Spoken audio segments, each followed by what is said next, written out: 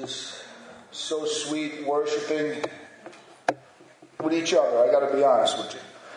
I spend a lot of time worshiping on my own. I like to drive the car. I like to worship. And it's sweet, don't get me wrong. It's very sweet. But there is just something when I'm worshiping with brothers and sisters, someone called to lead into worship, someone who's used by God to draw out worship from our hearts, to feel the washing and regeneration of the Holy Spirit. I don't know if anybody had a challenging week. Most likely nobody in this church ever has a challenging week. We have our act together. I see one honest hand go up, okay. But honestly, just getting lost in worship is just so sweet. It's a gift from the Lord. Amen. Praise is a gift from the Lord. And there's something interesting when it comes to praise. Anything we look back in the past is forgiven. And everything about our worship is looking forward to the future and the power we have today. I mean, the world can't make that up. I mean, we live in the power of the resurrection and everything. I think that the song list today just really nailed that. Bless you, brother. Bless you, Marty, for your service to the Lord. Acts chapter 8.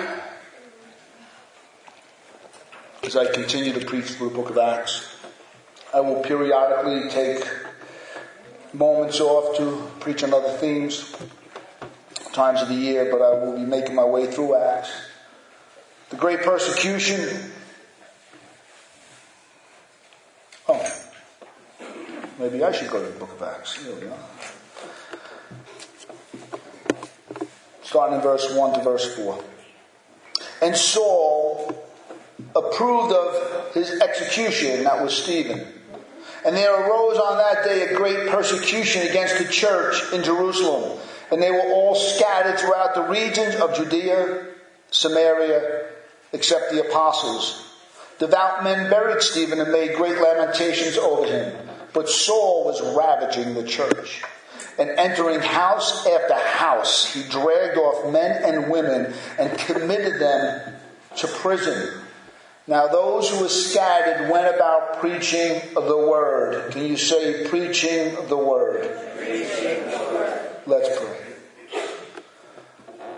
Father, let us, everyone in this room, know that we're all ordained by the Holy Spirit to preach the word. To friend and foe. You have called us all, you've given us all the unction of the Holy Spirit, Father God, that brings life to the power of the gospel. And Father God, I just pray that somehow, some way you can breathe upon this text tonight as I do the best I can to articulate what was taking place 2,000 years ago and how relevant it is for our lives today. Would you help me in this task of glorifying your Son, Jesus Christ, in the word that gives testimony to his gospel. In Jesus' name. Isaiah's famous words, we quote them all the time, found in Isaiah 55, 10 and 11. For as the rain and the snow come down from heaven and do not return there, but water the earth, making it to bring forth and sprout, giving seed to the sower and bread to the eater, so shall my word be that goes out from my mouth. It shall not return to me empty, but it shall accomplish that which I purpose, and shall succeed in the thing for which I sent it. Our text shows tonight, after Stephen has been murdered, this voice for God, this mind, he had such a deep and rich theological mind, backed up with a servant's heart, backed up with the power of God to perform signs and wonders that would give credit to the gospel message. His life was young and it was taken from him real quickly. And the church was left without one great minister of the gospel. And surely you would think, now what? Surely things are going to fall apart. But as Isaiah says, and as we go through our text, they preach the word, the gospel has gone viral. It's gone viral. When you think, right there is a moment when two of our songs sang it today, he was in the grave, 3 days he lay there alone, our Messiah, but resurrection came. You cannot stop the Word of God. And that's the book of Acts. And that's actually the title of when I went into the book of Acts was that the gates of hell cannot prevail. That was my introduction into the book of Acts, because that's what we have. Everything Satan and man can throw out, the truth. And it seems for a moment that it ain't going to survive. You and I are here 2,000 years later, filled with the Spirit of God, tears in our eyes, joy in our heart, hope and peace in a world that's gone mad. It's getting even worse. Why? Because they went out and preached, and the gates of hell cannot prevail. And you and I are here today with joy, hope, peace in our hearts. Praise God. The gospel's going viral. You can't stop it. Luke has been showing us both the success of the gospel in and around Jerusalem those first 3-4 years, maybe 5 years after the crucifixion or resurrection. He's actually shown it under some persecution. They arrested the apostles twice already by the time we get to the 8th chapter. And now we're going to see something happen as we saw under Stephen. A persecution has broken out. The sentiment, the kindling of animosity towards the Christian faith, the young Christian faith, that it seems that the people in Jerusalem were just, well, they were putting it up with it. They were waiting for something to happen. And when they stoned Stephen to death, that's when it happened. All hell broke loose. And now, Luke's going to show us, starting in chapter 8, it's the spread of the gospel, not just in Jerusalem, but how it made it to the outside. How it went from Jerusalem to Samaria. In this very same chapter, we'll see this next week. How it goes from Samaria to Judea, we'll see that in the following weeks. And how it goes throughout the whole Mediterranean world, just like Jesus said. And not just the gospel being preached, but we're going to see disciples being made. We're going to see people coming out of pagan, dark backgrounds that know nothing about a triune God. They have no idea there's one God. They've been worshiping pantheons of superstition and gods. And now they have a God that saves and a God that transforms them. True discipleship. We see this in the book of Acts. Stephen's role seems short-lived. It almost seems like it's over. Young man, height of his ministry. Height of his ministry. Cut down with a mob mentality, dragging him off. Men and women picking up stones, maybe even children picking up stones and stoning him to death. And all of it being authenticated by the Apostle Paul, who was then Saul of Tarsus, giving his thumbs up. He brings a sense of, how could you say, almost it's God ordained, the stoning of this young man. But though Stephen is dead, his life is not over. His ministry is not over. It's still speaking volumes. God's purpose is not over. Though Stephen's life here on earth is over, God's word will never return void, or will never return empty. It will accomplish that which it is set out to perform. And just like the apostles, or the disciples at the time, thought it was all over, they all went back to their home, and Peter went back to fishing, John went back to fishing, because their Messiah was now in the grave. All their hope, the two disciples on the road to Emmaus were going back. They were sad, they were downhearted. Why? Because all their hope in Jesus was now over because of the crucifixion. But little did they know, you can't stop God's purpose. Stephen is dead. There's a great persecution. You got to remember, Luke is writing from an historian's blessedness. You know what that is? Hindsight. That's what it is. He gets to look back over it and see it and see the great persecution. But if you lived at that time and your life was being torn from inside out, as Saul of Tarsus was coming into your room, into your very bedroom, and dragging you out because you professed Christ, this text of 4 verses of Scripture would take on a whole new life.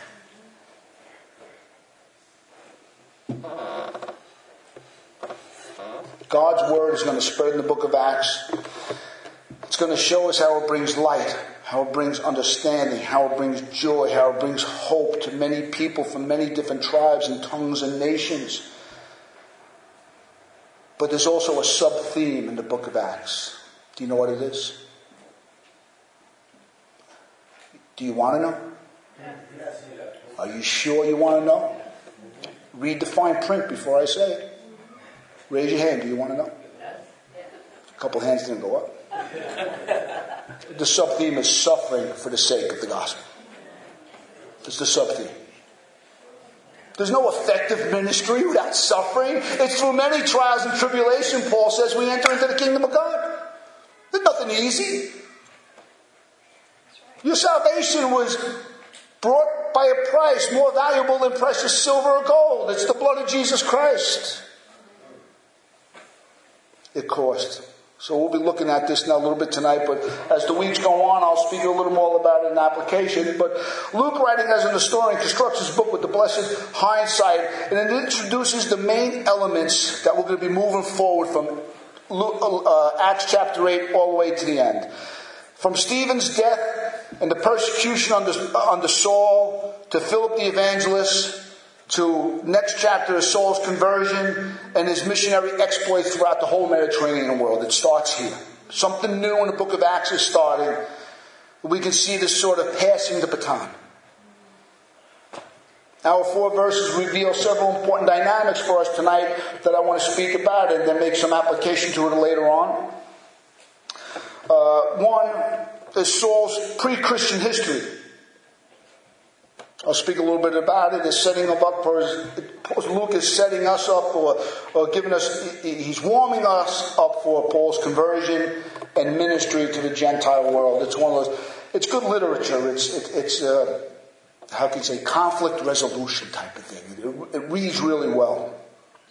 We're going to speak about the great persecution. We're going to speak about the scattering of Christians. We're going to be speaking about preaching the word, Stephen's burial, and then the apostles manning their post under severe tribulation. Verse 1, I've combined verse 1 and verse 3. I don't know if we can do that up on our board, but I will read verses 1a and verse 3 about Saul. And Saul approved of Stephen's execution, but Saul was ravaging the church. And entering house after house, he dragged off men and women and committed them to prison. Saul of Tarsus was a mad man. He was a mad man. I don't want you to miss this. I spoke on Saul's life a couple of years ago. I'll speak more about it over the weeks to come. But everything it says about Saul's pre-Christian life is nothing but brutal. There's nothing good about it. It's brutal. The word used here is ravaging the church in the ESV or destroying the church in other translations. Actually means it's a brutal and sadistic cruelty. You couldn't find a stronger word to define what Paul, or I should say Saul, was doing. And I started off speaking about that because we have to remember something. You know, in Acts chapter 2 and Acts chapter 4, we see them, what were they doing? They were meeting house to house. They were breaking bread. They were fellowshipping. They were praying. They were giving themselves over to the apostles' teaching. And these very homes were the ones Saul couldn't take it anymore. He was bursting down doors. Wasn't asking, there was no calling card. He would just come through and rip communities, rip families apart, commit them to prison. You were guilty until proven innocent. And there's something in the New Testament you might miss if you're not familiar with it. And we see it today, even under persecuted Christians today. When a Christian was persecuted, you can get away from it. You know how? Deny Christ. All persecutors would give someone an opportunity to do what? Deny Christ. We see it going on in the Middle East today. If you deny Christ, you'll live. Do you know what you don't see in the New Testament? Do you know what you don't see in the book of Revelation? You see no one denying Christ. No one. You don't see anybody in the book of Acts. In the book of Revelation, they love not their life unto life. There is a great apostasy, yes. We're not here to talk about that. But we are here to show you that when Christ calls you and Christ seals you, no matter what the threat is, you will not deny Christ. Saul of Tarsus was a raving lunatic filled with religion and a self-righteous heart. He hated the name of Jesus. He hated what he was seeing, so much so when he saw Stephen. Remember when Saul put his thumbs down and to stone Stephen to death, he heard his deep, rich theological mind. He heard what Stephen was saying. He knew somehow, some way, what he was saying was right. God does not dwell in temples made with hands. Something greater than the Sabbath has come. Something greater than the temple has come. Emmanuel, God with us, the Virgin has give forth a child, a son. And it was driving Saul crazy. It did not fit in his little box religious mind of rituals. The Sabbath, the temple, Moses. The rituals, the Sabbath, the temple, Moses, dietary laws, the festivals, all this stuff that does not change the heart at all, and it's only a type and a shadow of Messiah to come and bring in a new covenant under the ministry of the Holy Spirit. It drove him crazy. The church suffered greatly. The church was almost destroyed single-handedly by one man. Those in the prayer meetings and those who were breaking bread, and there was a short time in the infancy of the church in Jerusalem where there was just this great favor put upon them. And then one day it was taken away, the rug was pulled out, persecution started, there was animosities, there were disagreements, but then it happened. They saw the ugliness of religion. I'll fast forward to today. We're seeing the animosity that's been brewing against Christianity in America for years. The only reason it hasn't gotten out of hands are all law courts. It's the only reason, please understand that. The only reason you and I are sitting here today is because there's laws of the land that protect our religious liberty and freedom, which is right now on the chopping block of the progressive left. That's right. On the chopping block. Their fight is not against you and me.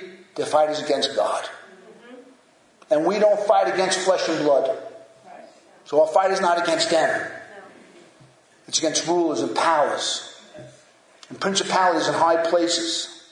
And we're going to see how the early church dealt with it, because you and I need to how to deal with this in America today. But the Bible gives us a wonderful answer, great insight on us as Christians, conservative Christians, how we deal with this today. The Apostle Paul was a cruel and self-righteous man. The next chapter picks up this theme more directly when we get to the 9th chapter. When we get there, we'll speak more about Paul.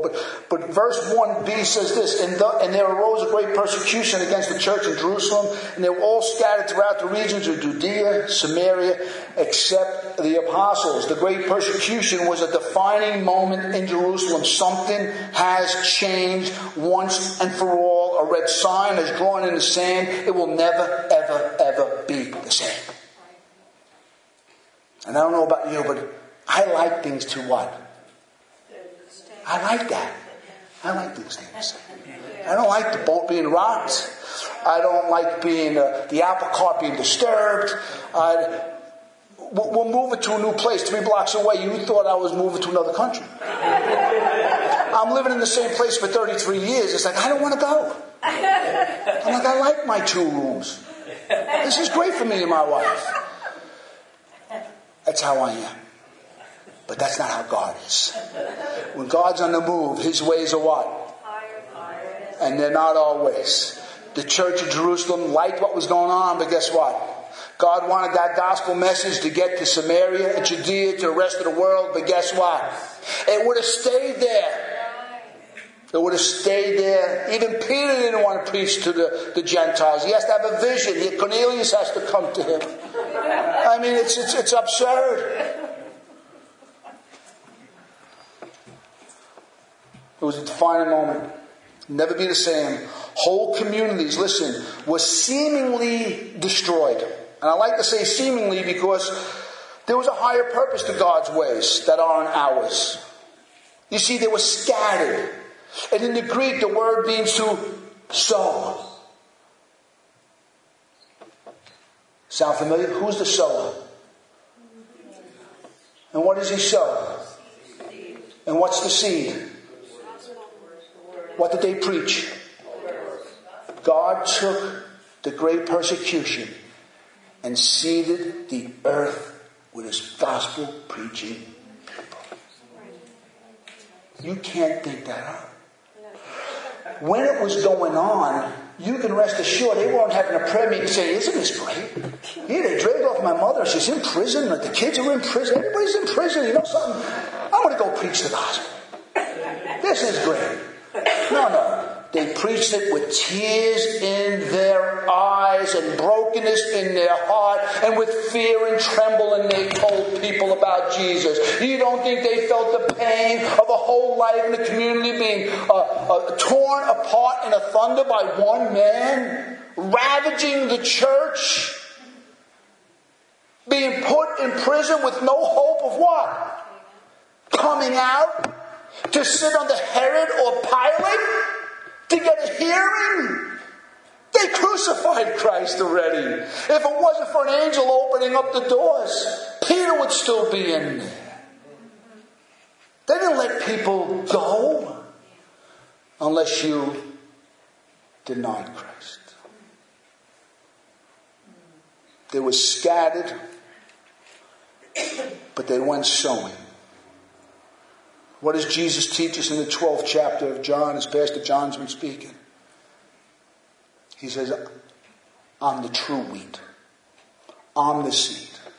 Unless a kernel of seed, a kernel of wheat falls into the ground, it dies, it remains alone. But if it does die, it bears much. It's a spiritual principle.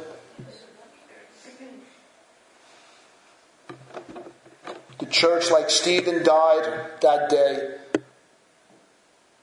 like Christ died, it took on a new role, the church. It took on a new function. It took on a new power. We cry out for the power of God in the church today in America because that's what America needs. America doesn't need the Christian church of the last 100 years. America needs the Christian church that's in the Scriptures, where the power of God resides, where conversion takes place, and lives are changed. Under greatest tribulations and adversity, it doesn't stop. That's what we need. You know something?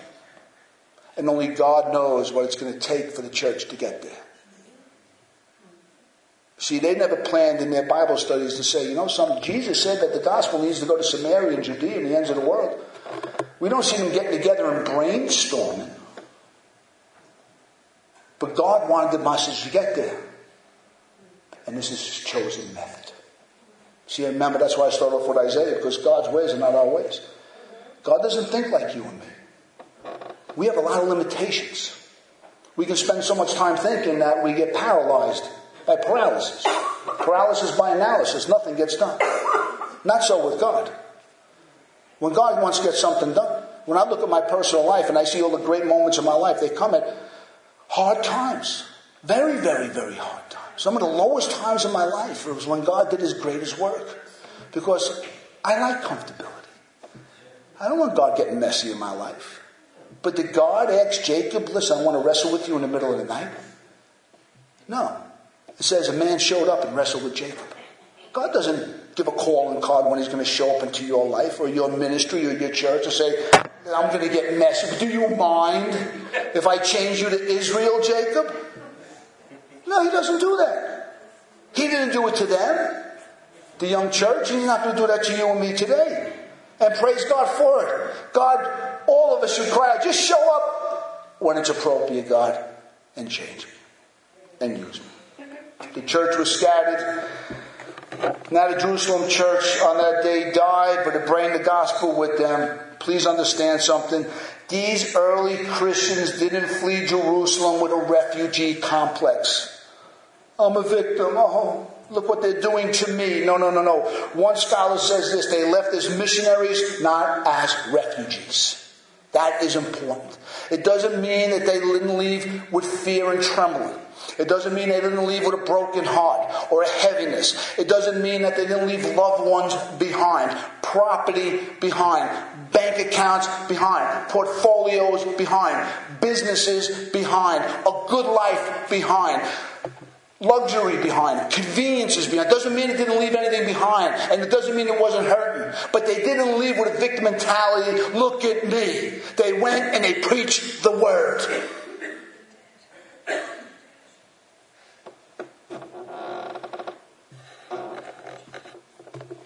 In retrospect, as we read the scriptures, we see Luke highlighting God's hidden wisdom.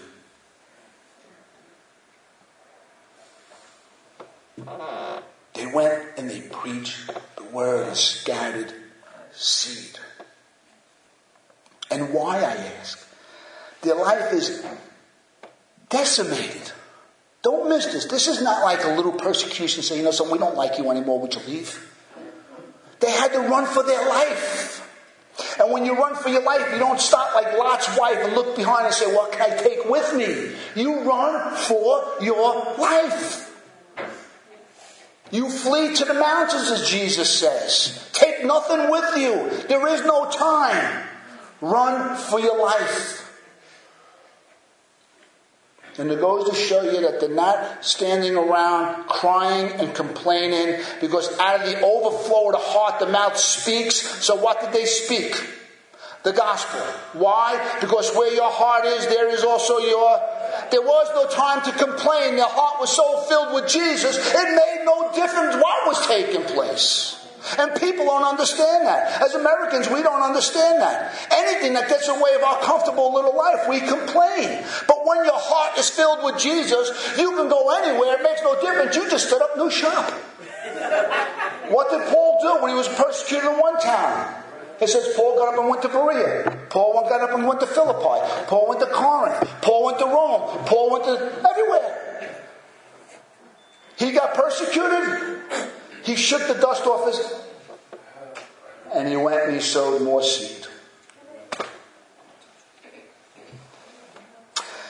As I've been preparing this, I've been texting back and forth with Brother Lou, who's now in New Mexico. Who here knows Brother Lou? Everybody from the prayer meeting knows Brother Lou. You see, Brother Lou and his wife Jen, the only thing they care about is Jesus. They don't care about nothing else. So they can get up from New York and move to New Mexico to people that have no idea who's there. I know the area. They are totally different than New Yorkers. And they are totally different from Brother Lou, who's covered from head to toe with tattoos. He's got Jesus saved with a cross tattooed on his head. He's bald. He's got no hair. He's got repent all over him. But his heart is filled with Jesus, so he can leave New York, he can go to New Mexico and set up shop. Because why? Because that's the treasure of his heart. They can go under great persecution and severity and tribulation, running for their life, leaving loved ones behind still in prison, and preach the word. Why? That was the treasure in their heart. These verses are a testimony to the early church's love for Christ. And the power of that love moves them not to feel like victims, but to be missionaries and carry the message. It says here in verse 2 that devout men buried Stephen and made great lamentations over him. What a testimony to Stephen's life. You know, there's a sort of awkward why that's thrown in there. We're moving on. Luke is writing, he's moving on, but he's got this last word for Stephen. You don't see anything written about Stephen again. It's the last word for Stephen. And he throws this in. But understand, so most likely these are not Christians burying him. Great Lamentations were only served probably Jewish men, devout Jewish men that were touched greatly by Stephen, though they probably were not converted. Made loud lamentations over this godly man. They were self-incriminating. They were associating with a heretic. But that's the profound effect this young man, cut down in the middle of his life and ministry, had on people. These great lamentations of crying out and pouring out your soul on behalf of someone else was saved only for the godly, only for the pious Jew. He didn't just do that to anybody. And we could see that Stephen's ministry was deep. It wasn't just deep in the Christian community, but it was deep as an evangelist in his old community, coming out and speaking about Christ. And people heard him and people saw his character. This man surely touched a lot of people's lives. It says that the apostles were manning their post.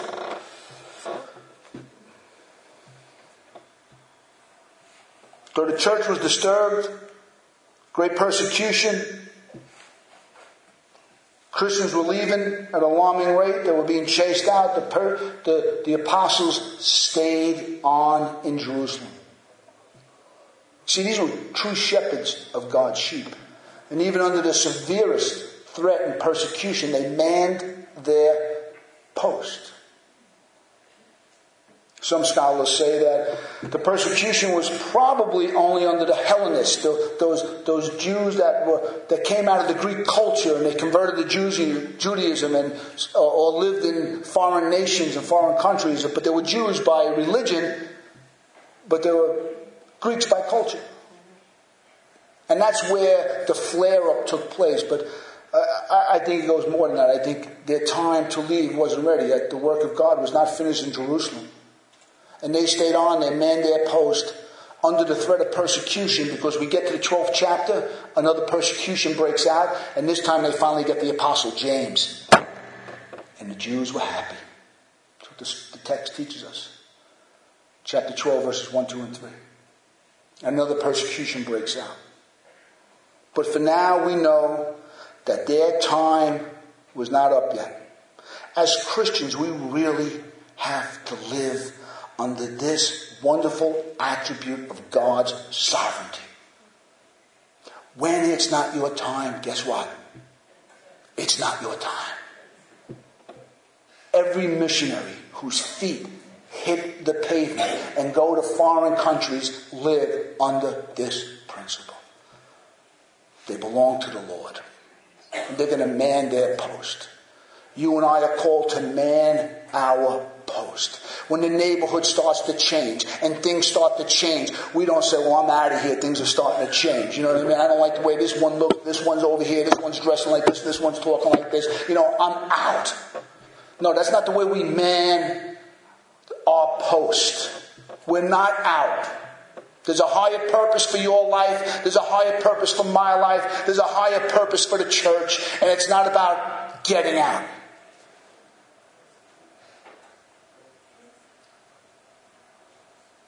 God wasn't finished here. The Holy Spirit was still at work. But by the time we get to the 12th chapter, there's another persecution. I'm just going to move on into some application. Stephen's role. Stephen's role was over, but his life and his testimony lived on. And I ask all of us, do we have such a love for Jesus that even after we're gone, that we're going to bring life to other people?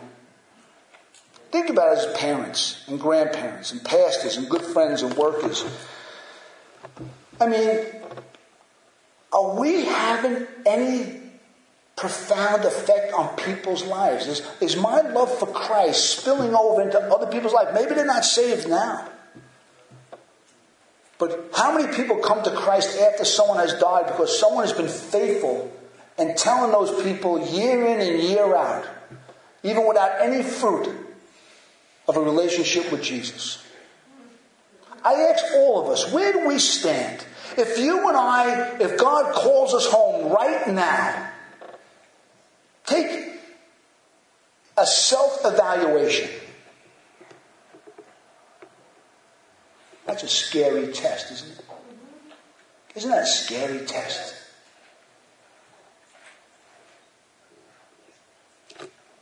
Are we making a difference in someone's life? Someone.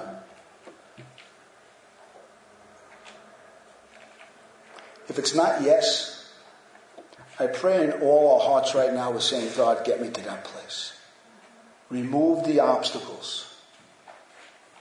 If there's any obstacles, to think I would come to the end of my life. I think often about military leaders and politicians that have served the country and served it well. What an emptiness to come to the end of your life's work and see nothing. There's nothing. You changed the law. You changed, you flip-flopped on this, but you changed nothing. But as Christians, God can use us to change one life. And if the angels rejoice over one sinner being saved, should not we? The angels are not rejoicing over the Constitution. They're not rejoicing on what's taking place today in politics. But they are rejoicing when one sinner is converted. Where are our energies being placed? That's a soul-searching question. 2, at what cost are we willing to serve the Lord? I don't know if we're going to die physically like Stephen. But, can we die to the high thoughts we have of ourselves? Can we die to the high thoughts we have of our reputations? There's a spiritual principle here about life and to be used by God. To be used by God in effective ministry, something has to die.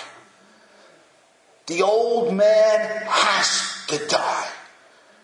You cannot and I cannot serve two masters. Vanity is going to separate you from effective ministry. Excessive hobby is going to separate you from effective ministry. Too much business and work and money is going to separate you from effective ministry. Sports is going to stop you from effective ministry. Leisure, you name it.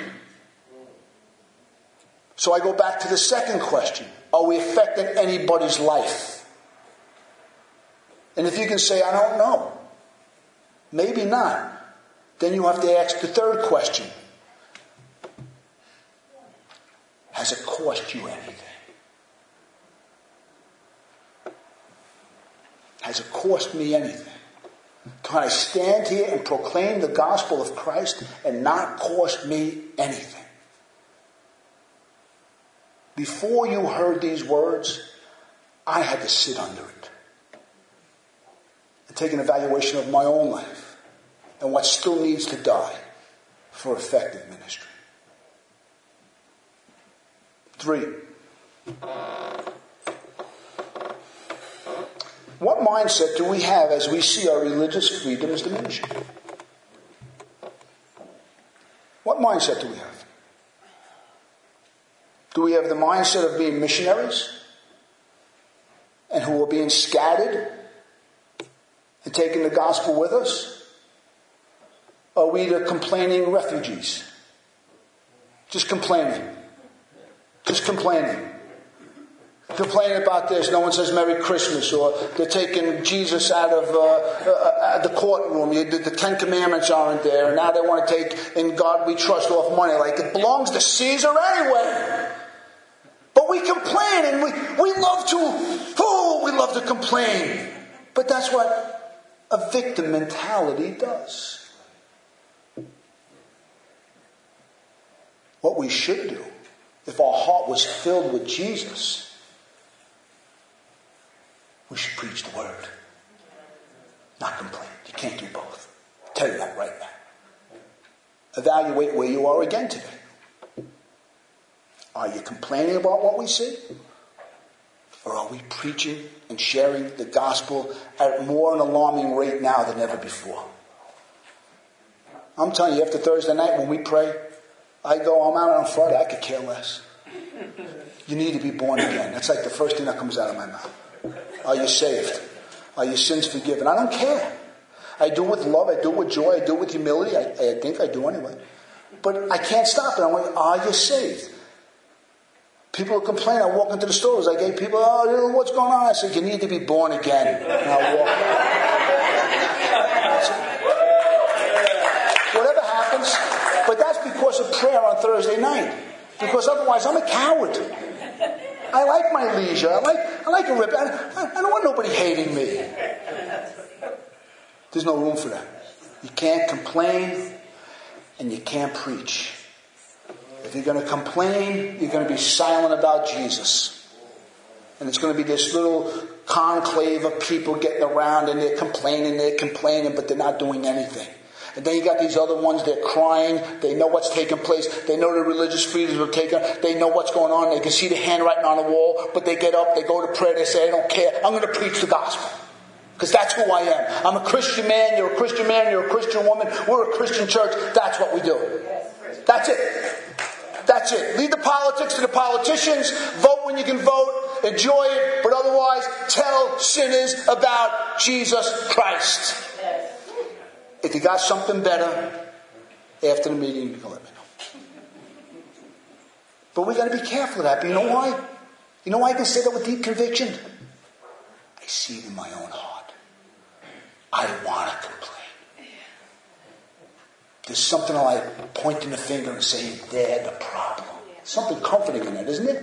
Some kind of self-righteous comfort. And pointing the finger at another group of people and saying, they're the ones. It's the liberals that are ruining everything. And I feel comfortable. The point is this. The tide is changing in America. The tide has changed. We got to all stop complaining. We got to show maturity. Even though we hate what we see. And even though we have to flee for our life. We got a higher purpose. And that's to tell people about Jesus Christ. Whatever it takes to open up Brian Martin's mouth, so be it. If you got to turn my life upside down, inside out, gouge out my eye, cut off my arm, if I'm not doing that which I'm ordained to do and called to do, please, God, shake me up. Let me have a Jacob encounter to ultimate reality. And stop living in my own little world. Can you agree with that? Yes. And the last one. Like this church, that life was turned right upside down. It was enjoying just great growth. The Word of God was spreading. They had great men like Philip, and they had great men like Stephen, and filled with the Word of God, rich theological prayer meetings and Bible studies that were close to the Lord. People were being fed, and right from underneath them, a man is taken away, a persecution breaks out, families and communities are thrown asunder. And how do we deal with that in our life? When something suddenly changes in our life. Do you think the early church was saying, the hand of God. The hand of God has brought this to the church and we're being scattered. Do you think for a moment they were rejoicing? I'm not saying, we know they rejoiced when they were put in jail, but they were horrified. Life has changed forever. Please, I don't want to separate what was taking place from the fears in their heart and the reality of persecution and what that does to us. The rug was pulled out from underneath their life. It was never, ever, ever going to be the same again. They didn't fight to try to get it back to the way it was. We always try to get it back to the way it was. Instead of saying, God, let me see what you're doing. That's a scary thought, isn't it? We always want to get back into the womb. Oh, if I can get back in my mother's womb and maybe my little blankie and my 15 stuffed animals around me. Oh, it was so nice. See, parents know that. It's a safe place for a child. But we don't realize it. We still act like children. And we like a safe place. A safe place is a prescription of death to the gospel of Jesus Christ.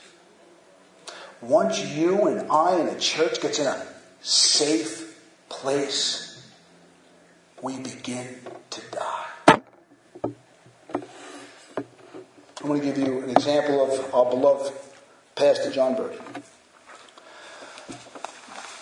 Remember when he was working in Jersey, he had a great job out in Jersey, and big change came and he had to come into Brooklyn. That was a big change. But he embraced the change, preached the gospel, and now we have Mary and her whole family saved. More being saved. Why? He embraced the change.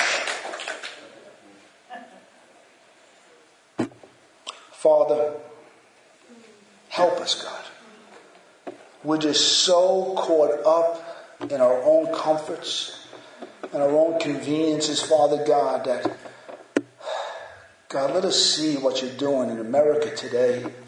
Let us see what you're doing personally in our own life, in our own communities. What you want us to do. God, open up our eyes. Forgive us of fear of man. Forgive us of our excessive hobbies, our excessive thinking of ourselves as though we are the center of everything. Forgive us all, Father God. Forgive me. Forgive us. Do a fresh new work, Father God. Let the gospel be preached, Father God. Let us make a difference in other people's lives. Let us invest time and energy and finances into other people's lives, Father. Let us see the worth that Stephen knew. As they stoned him to death, he looked up and saw the glory of God and him who sat at the right hand of the Father with all power and authority. Lord Jesus, would you bless us? I want to take a moment now, and as Pastor John's going to come up, just going to take a moment with your eyes closed and just reflect. Did God speak to you at all today? What areas was he speaking to you? Take a moment and bring it to him. Just take a moment. Let's not miss this opportunity of what Christ is doing in our hearts.